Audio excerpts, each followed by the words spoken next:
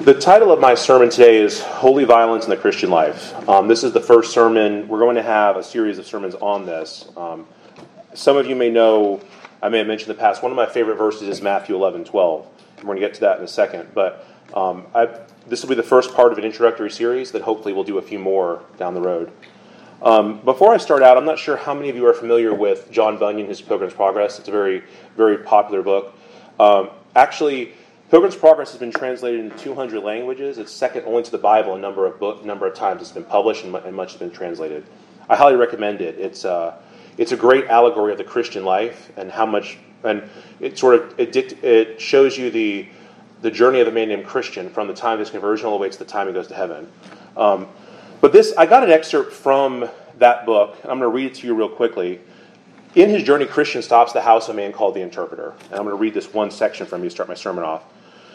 At Interpreter's house, Christian saw a beautiful gate with 4 strong men in armor standing before it. To the side sat a man at a desk with a book in which to write the names of those who entered. Above on the walls stood a host robed in white, watching. No one seemed willing to go in until a brave man stepped forward as he said to the scribe, "Write down my name." Having done this, he donned a helmet, he drew his sword, and he rushed forward to fight the men blocking the gate. They fought him with deadly force, but slashing and hacking his way through most fiercely and giving and receiving many wounds, he succeeded in cutting his way into the palace. There he was welcome, clothed in white, and took his place in the city. This is John Bunyan's description of, if you read the Interpreter's House, is sort of a mini allegory in itself, because when Christian goes there, he goes to various rooms, and each room has a different allegory of the Christian life. This is John Bunyan's particular take on Matthew 11:12. And this verse, to me, is one of my life verses. I've always really been drawn to it. So please turn to Matthew 11. I'm going to read verses 2 through 15.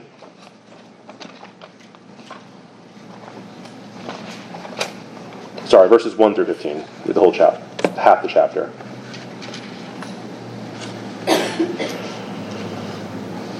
Matthew 11, starting in verse 1.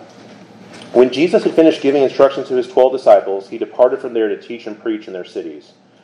Now when John, while in prison, heard of the works of Christ, he sent word by his disciples and said to him, "Are you the expected one, or shall we look for someone else?" Jesus answered and said to them, "Go and report to John what you hear and see. The blind receive sight, the lame walk, the lepers are cleansed, and the deaf hear. The dead are raised up, and the poor have the gospel preached them. And blessed is he who does not take offense at me." As these men were going away, Jesus began to speak to the crowds about John. "What did you go out into the wilderness to see? A reed shaken by the wind? But what did you go out to see? A man dressed in soft clothing? Those who wear soft clothing are in king's palaces. But what did you go out to see? A prophet? Yes, I tell you, one who is more than a prophet. This is the one about whom it is written, 'Behold, I send my messenger ahead of you, who will prepare your way before you.' Truly I say to you, among those born of women, there has not arisen anyone greater than John the Baptist. Yet the one who is least in the kingdom of heaven is greater than he. From the days of John the Baptist until now, the kingdom of heaven suffers violence, and the violent men take it by force. For all the prophets in the law prophesied until John, and if you are willing to accept it, John himself is the Elijah who was to come. He who has ears to hear, let him hear." As I mentioned before, Matthew 11:12 is the key verse for my sermon series. It's not a particularly well-known verse, although it probably, in my opinion, gives the best one-sentence summary of sanctification in the entire Bible. The key word in this verse really is violence. This violence is not really physical, but spiritual. In our culture, commonly when you hear the word violence, we think of like killing, slaughter, people fighting in UFC cages, all that stuff. But really, the violence here connotes zeal, perseverance, and extreme dedication in the quest to become a heavenly saint. The Puritans quoted this verse quite often in their writings, and I have a few quotes in here in this sermon, but you'll see it again, this is a very popular verse with them. In order to rightfully divide the word of truth, we need to examine this text in the greater context of the 11th chapter of the 11th chapter of Matthew, and the entire Gospel of Matthew. The main theme of Matthew 11 is rejection and doubt of Jesus' ministry, both by individuals and by entire groups of people. The reasons for this rejection may vary, but they all have one commonality. Jesus did not fulfill people's preconceived notions of the Messiah, and his ministry confused and perplexed some, angered many others, and was received with indifference by a large percentage of his contemporaries. This is the same today. When people think of Jesus, they don't really think of the Jesus of the Scriptures, they think of a Jesus of their own imagination. Apathy and questions predicated on acquiring a mere scholarly knowledge of the gospel, they have sent as many people to hell as outright hostility and rejection of the gospel. If you think about it, hostility has slain thousands of souls, but apathy and mere intellectual curiosity have slain tens of thousands of souls.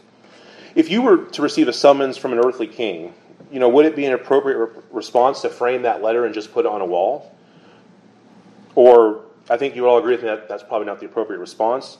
When a king sends you a summons, he desires action from you, and not an idle curiosity in his letter.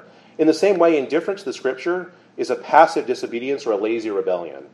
In our country, open hostility or indifference to our nation's laws result in the exact same sentence. If you break a law, it doesn't matter whether you hate the law or just don't care about it, you get the same sentence. How much greater will the punishment be against those who have disregarded the word of the sovereign God and spurned the free offer of the gospel? Jesus is in the heaven, the King of Kings. Our nation is really ruled by the rulers of our nation. So, I have a quote from John Bunyan here. John Bunyan once said, no sin against God can be little because it is a great God, because it is against the great God. In a like manner, the writer of Hebrews warns all Christians when he says, see that you do not refuse him who is speaking, for if they did not escape who refused him when he warned them on earth, how much less we escape him if we reject him who warns him from heaven. In context for Hebrews 12:25, this refers to you have the inauguration of the covenant of works in Mount Sinai versus the covenant of the grace that modern believers are now under. And this verse is speaking of God the Father. However, since we serve a triune God, I believe these same words can be correctly applied to Jesus' first coming and his second coming as well. 2 Timothy 3:7 describes false teachers in this way. It says they're always learning and never able to arrive at a knowledge of the truth. False teachers can never truly receive the truth because the only way you can receive it is through the help of the Holy Spirit, and false teachers lack the Holy Spirit. Therefore, they spend their entire life heaping up knowledge for themselves that profits them nothing, and ultimately increases their condemnation on the day of judgment. You also see this if you look at the book of Acts. In the same exact manner, the Greeks in Athens were asking many questions of Paul, but novel theology was their idol. They had little or no interest in hearing they were accountable to their Creator. There was a few of them that say, we'll hear more about this, but most of them would just tell us something new. They weren't really interested in hearing God's laws. And I'm going to read that section real quickly. Acts 17, starting in verse 19. And they brought him to the Areopagus, saying, may we know what this new teaching is that you are presenting? For you bring some strange things to our ears. We wish to know, therefore, what these things mean. Now all the Athenians and the foreigners who lived there would spend their whole time in nothing except telling or hearing something new. As I said before, the Greeks, they weren't interested in discovering the truth. They prized novelty above accuracy, and they preferred scholasticism to true faith. Their example was included in the Bible to be a warning to us, lest we are tempted to substitute theology for a real relationship with the living God. 1 Corinthians 10:11 says, now these things happened to them as an example, but they were written down for our instruction, on whom the end of the ages has come. I believe Reformed theology best encapsulates the doctrines of Scriptures, but we always need to remember people are not saved by believing Reformed theology. People are saved by faith in Jesus Christ. We must hold fast to these tenets so we do not become factional about secondary or tertiary doctrines and forsake fellowship with God's children. God has his children in every Orthodox Christian denomination. The devil is more than happy to help us slide to hell with the correct doctrine if he can get us to substitute doctrine for a true relationship with Jesus Christ. Looking at this chapter in Matthew, I believe you can roughly divide it into 4 sections. So if you look at Matthew 11, starting in verses 1 through 15, you kind of see John the Baptist doubting, right? That's the kind of the main theme there. If you look at John 11, 16 through 19, that's rejection by Jesus' generation. If you look at 20 through 24, you see the rejection of the cities of Jesus' time, and then finally you see that Jesus gives the free offer of the gospel from 25 to 29. Those are the 4 sections. Your Bible probably has it divided up roughly in that order as well, because it's just kind of a natural division. In my sermon today, I'm going to give you an overview of the first 2 points, the first 2 sections there, and then we'll pick up on the second 2 points in a future sermon. John the Baptist was the last of the Old Testament prophets. He had a very unique ministry that combined asceticism or poorness, he was very humble, didn't have possessions, with powerful oratory and calls to repentance for the people of Israel. Although John willingly passed over the reins to Jesus, when Jesus came on the scene, he said, here he is, listen to him, he's the Messiah. God in his perfect providence ensured the focus was shifted over to Jesus by allowing Herod Antipas to imprison John. So this was kind of, if you think about John, he was a very telegenic, very great orator. People were drawn to him. Even though he said, that's Jesus, listen to him, a lot of people may say, well, I'm going to still stick with you. Well, God ensured that couldn't happen because Herod put him in jail. So it's kind of hard to follow someone who's in jail. John's life was marked by holiness and passionate sermons to his hearers to repent and be baptized for the remissions of sins. This goes really along well with our Sunday school that we've been going with Burke Parsons and the Great Commission. But John, he didn't wait for opportunities to share the gospel. He actively created them through his ministry. He didn't sit back and wait for people to come. He told people. They just came out of idle curiosity. He said, repent.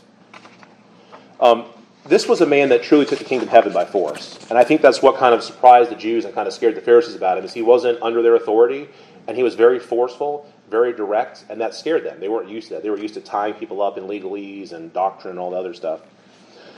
At this point in Matthew's gospel, according to various commentators, John's been in prison for about 1 to 2 years, approximately. So being imprisoned wrongfully is a severe trial for any man, but it's especially tough for someone like John. If you think about him, he was a free-spirited man. He had an itinerant, meaning wandering around outdoor ministry.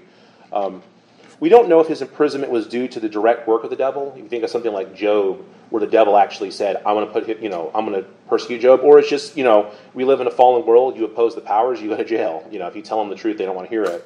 But, we don't, or whether the world system was responsible for it, but either way, God providentially allowed this to test and strengthen the faith of John. John's ministry can roughly, in my opinion, be divided into two halves. The first half was a very visible public ministry, and the second half was a private lesson of suffering and waiting on the Lord. Both phases of his ministry are equally praiseworthy in the eyes of the Lord. If you look at the Hall of Faith, Hebrews is probably one of my favorite books in the whole Bible. But if you read the Hall of Faith, you'll see a juxtaposition of the people that did great things for the Lord and the people that suffer great things for the Lord. And if you notice prosperity teachers, they'll never talk about the suffering part. They'll just talk about the people that did great things. Let's look at Hebrews 11, 32 to 38. The Bible says, "And what more shall I say? For time would fail me to tell of Gideon, Barak, Samson, Jephthah, of David and Samuel and the prophets, who through faith conquered kingdoms, enforced justice, obtained promises, stopped the mouth of lions, quenched the power of fire, escaped the edge of the sword, were made strong out of weakness, became mighty in war, put foreign armies to flight. Women received back their dead by resurrection. Some were tortured, refusing to accept release. Some they might rise again to a better life. Others suffered mocking and flogging, and even chains and imprisonment. They were stoned, they were sawn in two, they were killed with the sword. They went about in skins of sheep and goats, destitute, afflicted, mistreated, of whom the world was not worthy, wandering about in deserts and mountains, and in dens and caves of the earth." If you think about it, the refining fire of suffering, it's foolishness to the world, and it's an inconvenient truth for false teachers. Neither of them want to hear about that. However, as real Christians, we know that suffering is transforming us from a sinful, fallen creature of this world into a citizen of heaven. Additionally, suffering unites us with Jesus, so we can share with him in his power of his resurrected life forever. If you think of Philippians 3:10, if we're united with him in the fellowship of his sufferings, we'll also be united with him in his resurrection. It's the key here. The 11th chapter of Matthew opens up with John's question to the Lord by the way of John's disciples. "Now when John heard in prison about the deeds of Christ, he sent word by his disciples and said to him, 'Are you the one to come, or shall we look for another?'" Commentators are split on why John sent his disciples to Christ to ask this question. Some believe John was sending the disciples so they keep their faith strengthened, or officially pass them off to Jesus since John was now in prison. Others believe that John himself had doubts about Jesus' ministry and wanted to hear confirmation from Jesus that things were proceeding according to Jesus' plan. It is very important to note that these verses don't necessarily say that John had unbelief. Unbelief is a sin, but I think I think you almost have to stretch the text to say John didn't doubt. I think there was definitely some doubt on John's part here. I think that's a plain reading of the text kind of brings that out. John did have, it looks like he had doubts or confusion about either the timing and the ultimate purpose of Jesus' ministry. If you think about John's, John was both physically separated and doctrinally separated from the Pharisees. Physically, he had a very, he lived outdoors. He had a very interesting diet. He wore, camel hair cloaks.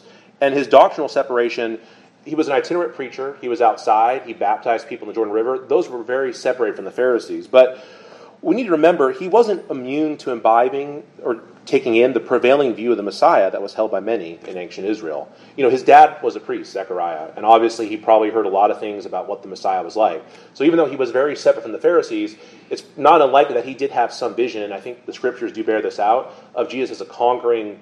He had a second coming vision of Jesus, not a first coming. That's what he was thinking about. We also see some confusion from the disciples after Jesus' resurrection on this in Acts 1. I thought I'd throw this quote in here, Alfred Edersheim, The Life and Times of Jesus the Messiah. It's a very excellent work. It gives you a whole sketch. I believe I've talked with Zach about this a few times, of basically the history and the background, the details around that day. He wrote this. He put, "The ideas of the disciples of John concerning the Messianic kingdom as one of resistless outward victory and assertion of power were altogether wrong. The bridegroom would be violently taken from them, and then it would be the time for mourning and fasting." That's a direct quote from his book, obviously The Life and Times of Jesus the Messiah. But there was violence, but it wasn't Jesus meting out the violence. It was Jesus receiving the violence on our behalf.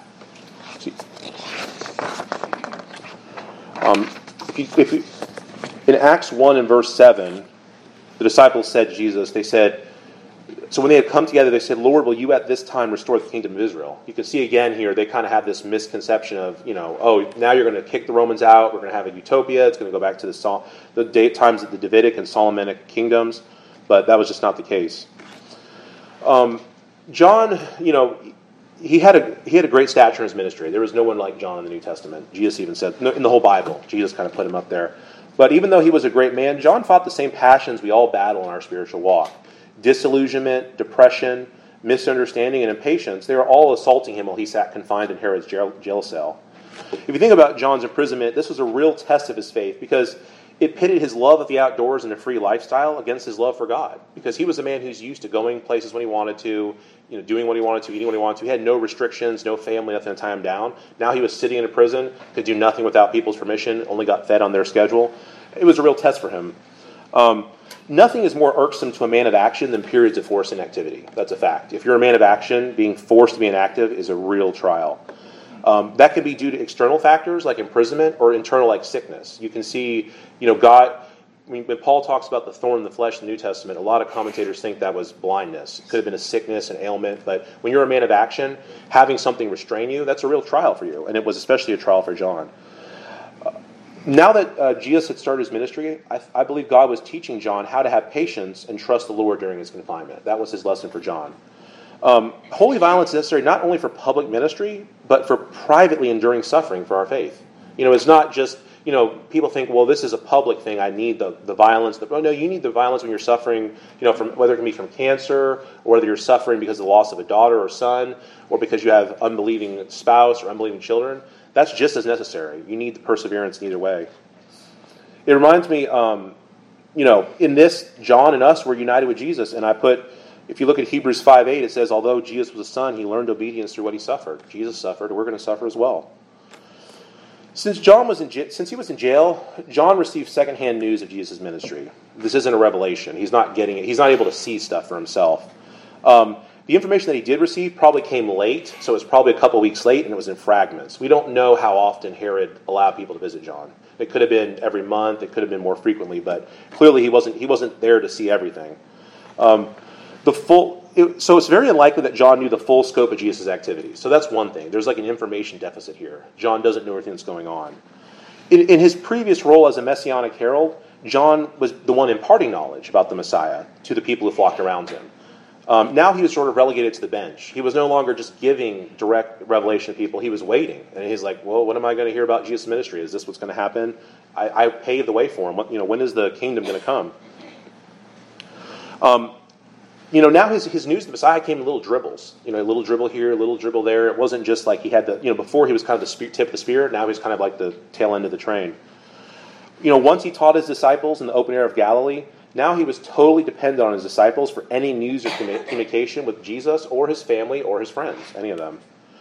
Jesus' reply to John, I believe, he was conveyed the truth in a very gracious manner. Although we don't know John's direct intentions in sending this message, Jesus' reply was meant to strengthen the faith of both John and John's disciples. Let's pick up in Matthew 11, starting in verse 4. Jesus answered and said, "Go and tell John what you hear and see. The blind receive their sight, the lame walk, the lepers are cleansed, and the deaf hear. The dead are raised up, and the poor have the good news preached to them. And blessed is the one who is not offended by me." If we break down this reply, we see that verses 4 and 5 are just more informational. They list basically the miracles that Jesus performed to validate his messianic claims. The language, if you think about the language Jesus uses here, it's very similar to the Beatitudes. He says, "Blessed," right? That was given, of course, in the Sermon on the Mount. I know Pastor says a lot, the greatest sermon ever preached, and I concur with that. The Beatitudes are merely just descriptive of the lives of all true Christians. When people read through the Beatitudes and say, "Oh, this is something to aspire to," every true Christian will have, it might be a sliver of daylight, but that is your life. You will be meek. You will love the Lord. You will you will hunger and thirst for righteousness, all that. Although, Christians, we may have times in our life where we're ashamed to confess Christ. These patterns won't last if you're a true Christian. You ultimately will return and making the way, and in your arena, not everyone's arena, making Christ known is the same, but you will return to making the Lord known if you're a true Christian. I think verse 6, to me, is an admonition to John, and by extension all believers, that we should not be ashamed of our Savior or our gospel. Romans 1:16 says, "For I'm not ashamed of the gospel, for it's the power of God unto salvation to everyone who believes, the Jew first and also the Greek." And right there we see the gospel. It's laser focused. We don't preach a different gospel to the Jew. We don't preach a different gospel to the Greek. We don't tailor our gospel to different groups. The gospel is the same. Everyone's a sinner and everyone must repent. When I see the fact that Jesus delivers a gentle admonition here, it leads me to believe that John's purpose was to sort of assuage or kind of rest his own doubts. I don't think Jesus would have given him admonition if he had fully trusted him. I think God's trying to tell him, gently, don't be ashamed of me. You weren't ashamed of me before. Don't be ashamed of me now. We don't know what John thought. He could have thought that Jesus' ministry was not as zealous as his own. Maybe he thought I was more zealous. Jesus kind of seems more low-key. He could have thought the pace of change was too slow. It seems like things are moving along very slowly here. When are things going to accelerate and kind of got moving? If you think about it, but Jesus' reply is perfect. What's more earth-shattering than healing the blind and crippled, raising the dead, and preaching the gospel to the penniless poor? That's things John could never do any of those things, and those are great signs. Nature itself was no match for the one by whom and for whom all things were made. If you think about nature, there's an inevitable process of decay. Whenever all of us are born, we start aging from the minute we're born, and we continue aging until we die. If you think about how particles are formed in atomic structure, there's something called entropy. Particles never go to a more complete state. They always go to a looser and more relaxed state because it takes energy to build something up, but it's just natural for things to decay. That's just normal. The miracles of Jesus, those were primarily given to authenticate his ministry. But the power of unbelief can only be broken by the Holy Spirit. I think the Gospels, if you read the Gospels, many times you see the unbelief can only be broken when the Holy Spirit convicts. Jesus moves on from John the Baptist's doubts, and then he starts detailing the rejection that he had received from some of the small communities in which he had performed miracles. I'm going to pick up in end of verse 20. Jesus says, "Then he began to denounce the cities where most of his mighty works had been done, because they did not repent. Woe to you, Chorazin! Woe to you, Bethsaida! For if the mighty works done in you had been done in Tyre and Sidon, they would have repented long ago in sackcloth and ashes. But I tell you, it will be more bearable in the day of judgment for Tyre and Sidon than for you. And you, Capernaum, will you be exalted to heaven? You will be brought down to Hades. For if the mighty works done in you had been done in Sodom, it would have remained until this day. But I tell you, it will be more tolerable in the day of judgment for the land of Sodom than for you." The main charge that Jesus brings against these cities is even though they saw his mighty works and listened to his teaching, they still refused to repent. They would not do it. Chorazin, Bethsaida, and Capernaum, these are all relatively small cities. They're not very big. I believe we only know where 2 of them are today. I think they don't know exactly where Chorazin is. That shows you how small it was. When you consider the cities of Tyre and Sidon, those were on the Mediterranean seacoast. That's where Jezebel came from. She was a Phoenician. Those were bustling, massively big trade ports. There was a lot of wealth, a lot of richness. So you definitely see a big difference here between a small little village where Jesus lived and these massive seaports where that were wicked, but they had a lot more importance in these small towns. These cities also didn't have the fertile plains or prestige of ancient Sodom either. Sodom was a lot bigger. It had a lot of well-watered plains, and it was a well-known city. So these were very tiny hamlets. These cities had the great privilege to witness both the unparalleled miracles and the authoritative teaching of the Messiah. And how they respond? Familiarity and apathy. They didn't really care. They just like, well, that's not our Messiah. We see his miracle, but that's not important to me. Sodom was the site of deviant homosexual perversion, and Tyre and Sidon were well known for their horrifying rituals of infant sacrifice. A lot of the stuff about sacrificing infants, Tyre and Sidon were known for that. They were very, very wicked people. Yet Jesus pronounced a more severe judgment on all three of the cities that he witnessed in for their indifference to him. And that shows the worst wickedness is religious wickedness to God.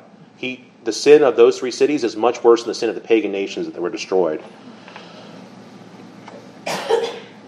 If the indifference of unbelievers draws such a harsh condemnation, how much worse is it when Christians lapse into indifference in their spiritual walk? As the Bible says, judgment begins with the household of God. Peter writes in his first epistle, "For it is time for judgment to begin at the household of God. If it begins with us, what will the outcome be for those who do not obey the gospel of God?" That's 1 Peter 4:17. If you note, Jesus does not say that Tyre, Sidon, and Sodom will escape on the day of judgment. There's no escaping for them. Rather, he mentions that it'll be more bearable for them. A little bit, not as bad. Matthew Henry brings this out in his commentary on Matthew. I believe the word bearable has three main facets or sides in this verse. First, the Gentile cities that Jesus mentioned will have less regret because they just rejected God's laws. Everyone across the world rejects God's laws if they don't trust in Jesus. But these three cities rejected the incarnate God. I mean, how many cities have Jesus walking down performing miracles and they just rejected him? There's a pretty big difference between rejecting a herald and rejecting the king himself. Imagine how uncomfortable it will be for those people that town. When they step up to be judged by the Lord, they're going to see the Lord that walked down their streets and performed miracles. That's going to be a very uncomfortable day for them. Less so for people that don't maybe know Jesus personally, but a lot of these citizens of these towns probably knew Jesus. Oh yeah, he's the miracle worker. The very person they ignored and didn't pay any attention to is going to be the very person that judges them. The second reason I think that it'll be worse for them is many of these Jewish people, these towns, they probably cherish the false hope of heaven because they say, look, we're Abraham's descendants. You see that from the Pharisees a lot. We're the descendants of Abraham. We don't need Jesus. The citizens of the pagan towns, they had their own deities and their religious practices. So they were under when they died and they see Jesus, they know the gig is up. But for these people to say, we were sons of Abraham, but then see the man that they rejected judging them, that's going to be quite a shock. Finally, if you think about it, the Jewish descendants of these towns, they'd spend their eternity in hell knowing the door to heaven was in their hometown and they were too busy to listen to him. If you think about all the chances a person is given to hear the gospel, these Jewish towns had the opportunity to hear the gospel from the person who died for their sins. They just spurned it. And they're going to look back, they are looking back on that now and say, what a foolish, foolish mistake to not even listen to the Messiah when he was walking in the streets. They were too busy. Worldly things, family affairs are more important than their eternal soul. The citizens of these pagan towns, their regrets are not going to be the same. They never saw Jesus in his earthly ministry, so how could they be? If we were to use the parable of the talents here, I'd say that the Gentile cities all had one talent. They each had a single talent. But if you look at Chorazin, Bethsaida, and Capernaum, they received a bank vault filled to the brim with talents. Probably even more than that, really. Because Jesus was there, he was pouring out his wisdom, and they just didn't want to hear it. Jesus expects us to use the light we have been given to generate proportionate light and advance the kingdom of heaven. That's what Jesus expects us to do.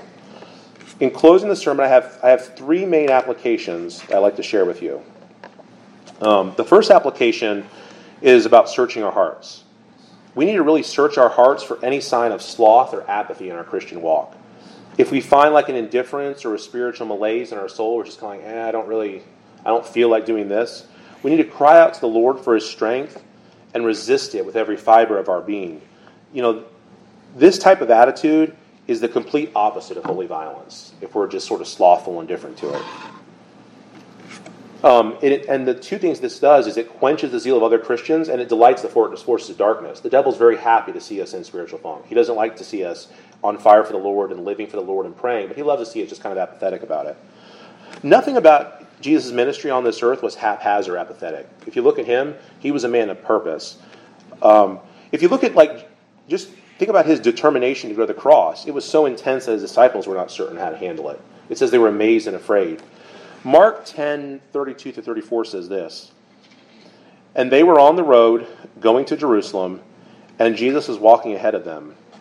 And they were amazed, and those who followed him were afraid. And taking the 12 again, he began to tell them what was to happen to him, saying, "See, we are going up to Jerusalem, and the Son of Man will be delivered over to the chief priests and the scribes, and they will condemn him to death and deliver him over to the Gentiles. And they will mock him and spit upon him and flog him and kill him. And after 3 days he will rise again." This is an interesting verse because, Jesus was telling him all this is going to happen to me, but he's resolutely forging his way to Jerusalem. The disciples are they're shocked. They're like, why is he so boldly? If this was me, I'd be like walking the other way or slowing it down, looking at the rocks, maybe look at the butterfly. But Jesus was like, I'm very determined to get to Jerusalem and die for those that I've appointed from time in the past. If Jesus had to set his face like a flint to be tortured and killed at the hands of his creatures, if he could do that, then we can certainly endure some hardship and fight through some sleepiness or lethargy to worship a wonderful Savior. That's the very minimum we can do. We need to carry on with the same zeal that we had when we first became a child of God, by remembering our first love. Often the task of maintaining the zeal, it does become more difficult the longer we're in the faith. Jonathan Edwards knew this as well, and he wrote the following in a letter to a young lady that had written him to ask for spiritual counsel. He said, "I would advise you to keep up as great a strife and earnestness in religion as if you knew yourself to be in a state of nature seeking conversion. We advise persons under conviction to be earnest and violent for the kingdom of heaven, but when they have attained conversion, they ought not to be less watchful, laborious, and earnest in the whole work of religion, but the more so, for they are under infinitely greater obligations." That book I got it from is called A Sweet Flame. It's a collection of Jonathan Edwards' letters to his daughter, to his wife, to other pastors. I'd highly recommend it. It's just you can see this man is a man just saturated with Scripture. He loves the Lord, and his whole fiber of being is about making the Lord known. It's a fairly inexpensive book. I think it's like $8 or $9, but I think if you get it, your soul will be blessed. The second application is merely possessing intellectual knowledge of the gospel is a snare, and has given many a rude awakening to some that were Bible scholars, some that were pastors, faithful husbands or wives, and missionaries upon their entrance into eternity. 1 Corinthians 13 says, "Even if we possess all knowledge, if we become a martyr, if we give away all our possessions to the poor, but have not love, we are nothing." When I was growing up, my parents taught me the simple acrostic KAT, which signifies that true salvation always contains three things. There's knowledge, there's acceptance, and there's trust in God and His written word. If you have knowledge and acceptance, that's not going to cut it. Really knowing that God is Lord and knowing and accepting is enough. You must trust in Him. And people that only have those two, they're going to find out to their everlasting chagrin they had a foundation built upon sand. Going back to our national laws, if you just merely know the laws and assent to them, if I know the laws and I break them, do I get penalized? Absolutely. If I know the laws and say, I agree to them, but I'm still going to break them, you still get penalized. It's only if you know the laws, assent to them, and say, you know what, I'm not going to break them, I'm going to trust that they're the right thing for me, you're free of condemnation. It's the same thing here. Just knowing God, it saves no one. Knowing God and accepting that He's God saves no one too, because the Pharisees had a lot of things right, but they didn't trust in God. That was their problem. How much greater is the penalty, though, for those who heard the gospel? If you think about it, there are a lot of people out there who've never heard the gospel, and they have one condemnation. But how much greater is the people that hear the gospel multiple times and refuse it actively? They're saying, you know what, that's great that Jesus died for me, but I want to rely on my own strength and my own righteousness for salvation. James writes the following about the devil and his servants. We just finished a series on James a year or two back. So I know this verse is familiar. Pastor did a very good series on that. James 2:19 says, "You believe that God is one, you do well. Even the demons believe and shudder." The devils, they know the truth of God backward and forward. They can quote the Scripture. They're great theologians. Additionally, the devils, they know that one day they're going to be consigned to hell forever. There's no confusion with them on that. However, they're not able to trust God. That's a big difference between devils and us. We can trust God, they cannot. There was no sacrifice or second chance for angels. When angels fell, they fell forever. This is the reason, this is not my own personal interpretation, but I've read this before. When you think about why angels can't understand salvation, they don't understand second chances or trust because they don't have a second chance. They fell and they're either there, they didn't fall, or they did fall. 1 Peter 2:12 says, speaking of angels, It was revealed to them that they were serving not themselves but you in the things that have now been announced to you through those who preach the good news to you by the Holy Spirit sent from heaven, things into which angels long to look. As I said before, there's no path to redemption. Even the ones that have stayed loyal to God, they have no experiential knowledge of what it means to be redeemed. As redeemed sinners, we can know I once was lost, but now I'm found. But angels, they don't really understand that. They're like, well, I've always been with God, or I left God. But there's this whole idea of crossing over from unredeemed to redeemed is foreign to them. Thanks to God, though, that's not true of mankind. And because of that, we need to continually examine ourselves, see if we be in the faith. Where do our thoughts wander? If we are idle and have nothing to occupy our time. That's a very great test right there. Is spending time in God's Word a chore or delight? It should be delight. If you read the Psalms, David talks about that very frequently. My delight's in the law of the Lord. I love the law of the Lord. I meditate on day and night. I mean, Psalm 119 is a masterclass in 148 different ways that he loves the law of God. Do we love to pray, or is it tedious for us? Obviously, I think most Christians struggle with either praying or reading the Bible. For me, it's definitely the praying part of it. That's the part, you can pray and say, Lord, help make it easier for me to pray. That's not a bad thing at all, because you're saying, Lord, I know I don't pray like I should. Help me become better at praying. If our affections are not on holy things, we need to pray the Lord will stir our hearts up to have more love for Him, because that's ultimately, the Lord will do that for us. You can also, reading the Psalms, Valley of Vision is a great resource, but reading the prayers of other people, reading the biographies of other people, and seeing how the Lord infused every fiber of their being, that's a great way to stir us up too. The 1 Corinthians 8:1b says, knowledge puffs up, but love builds up. Right? We want to make sure that we don't just have knowledge, we have true love. My third application is being passionate for the Lord also can strengthen and edify the church body by providing them with a holy life to emulate. Holy violence is contagious, and we need to do the best to set our fellow Christians on fire to serve the Lord. You see this a lot. You may see this at sports. I don't know how many of you have been to professional sports. I've been to a few. Maybe if you've gone to a concert, various things. When people are enthusiastic, it kind of ripples through the crowd. People get more and more enthusiastic. They kind of and that's just a human nature thing. And when you look at Christians, the reason today so many people are not passionate about the Lord is because it's hard to find people who are passionate about the Lord. I think Keith mentioned in Sunday school this morning, a lot of people will say they're Christians, and you say, okay, let's talk about the Lord, and they have this look on their face. And it's like, well, I don't really, I don't really want to talk about the Lord. Or let's talk about the Bible, let's read it, let's discuss how great the Lord is. It would be super strange for me to say I'm a Patriots fan, but I don't want to talk about the Patriots. I don't really watch their games, don't want to wear their merchandise, have nothing. I'll just say I'm a Patriots fan. If you say you're a Christian, but you want nothing to do with the Lord, you don't want to read His Word, you don't want to pray, you don't want to fellowship as believers, the Bible says in 1 John, you're not a Christian. Christians love those things. That's how heaven is. If you don't like singing, fellowship with the Lord, thinking with the Lord, what do you think everyone's been doing in heaven for all of eternity? You're not going to like heaven if you don't like the Lord here. And that's what this place is right now. It's training. It's our training ground for eternity. Here we train, and in eternity we're perfect forever.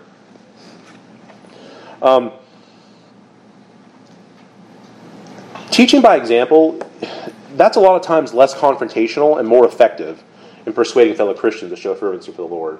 I'm not saying there isn't a time for rebuke, because the Bible does say to rebuke, admonish, and exhort, so I'm not going to go that far. But I think there are a lot of times where it's best to say, you know what, I'm going to show a person by my life or do something, and they say, you know what, that's an example to emulate. That's more effective. Jesus did that a lot. A lot of times he would do stuff and then say, as I have done, you do the same. And so he would even follow up an example with a command. We can do that as well, but sometimes that's less confrontational and more effective than just telling someone, you should do this. Just do it yourself. And if they're a Christian and they're around you, they're going to say, oh, he does that. I should copy that. The author of Hebrews alludes to this when he writes, Hebrews 10, verses 24 through 25. He said, let us consider how to stir up one another to love and good works, not neglecting to meet together, as is the habit of some, but encouraging one another, and all the more as you see the day drawing near. It's no coincidence that the call to stir up one another love and good works is immediately succeeded by the exhortation to not neglect the fellowship of the saints. Physical proximity in the Christian life is important regardless of modern technologies. A few years back when we had COVID, we did some stuff virtually. Obviously we're trying to protect the health of people, and it's very tough. Fellowship is tough, singing is tough. There is a physical proximity. That physical proximity is important. You can listen to sermons online, and that's a great thing to do, But it's hard to effectively serve the body, be accountable, or disciple people virtually. It's just not easy.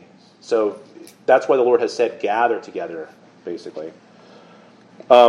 When people have this attitude toward worship, they sort of say, well, I don't need to actually go to the church. Let me just listen to a sermon line and be done. You can they're sort of placing their ease and comfort above assisting other people in their local body in their Christian walk. And it's very self-focused usually. It's usually like, I want to sleep in. And I know the temptation too. You're tired from Saturday, you're tired from the week, you just want to sleep in on Sunday. But it's like, what's more important than to wake up and go celebrate the Lord who gave you the Sunday, who gave you the life, who gave you the breath, who gave you the house you live in, the car, all the blessings come from him. If you think there's no need for church because you've attained enough biblical knowledge, then consider the example of Jesus. Jesus was the incarnate God.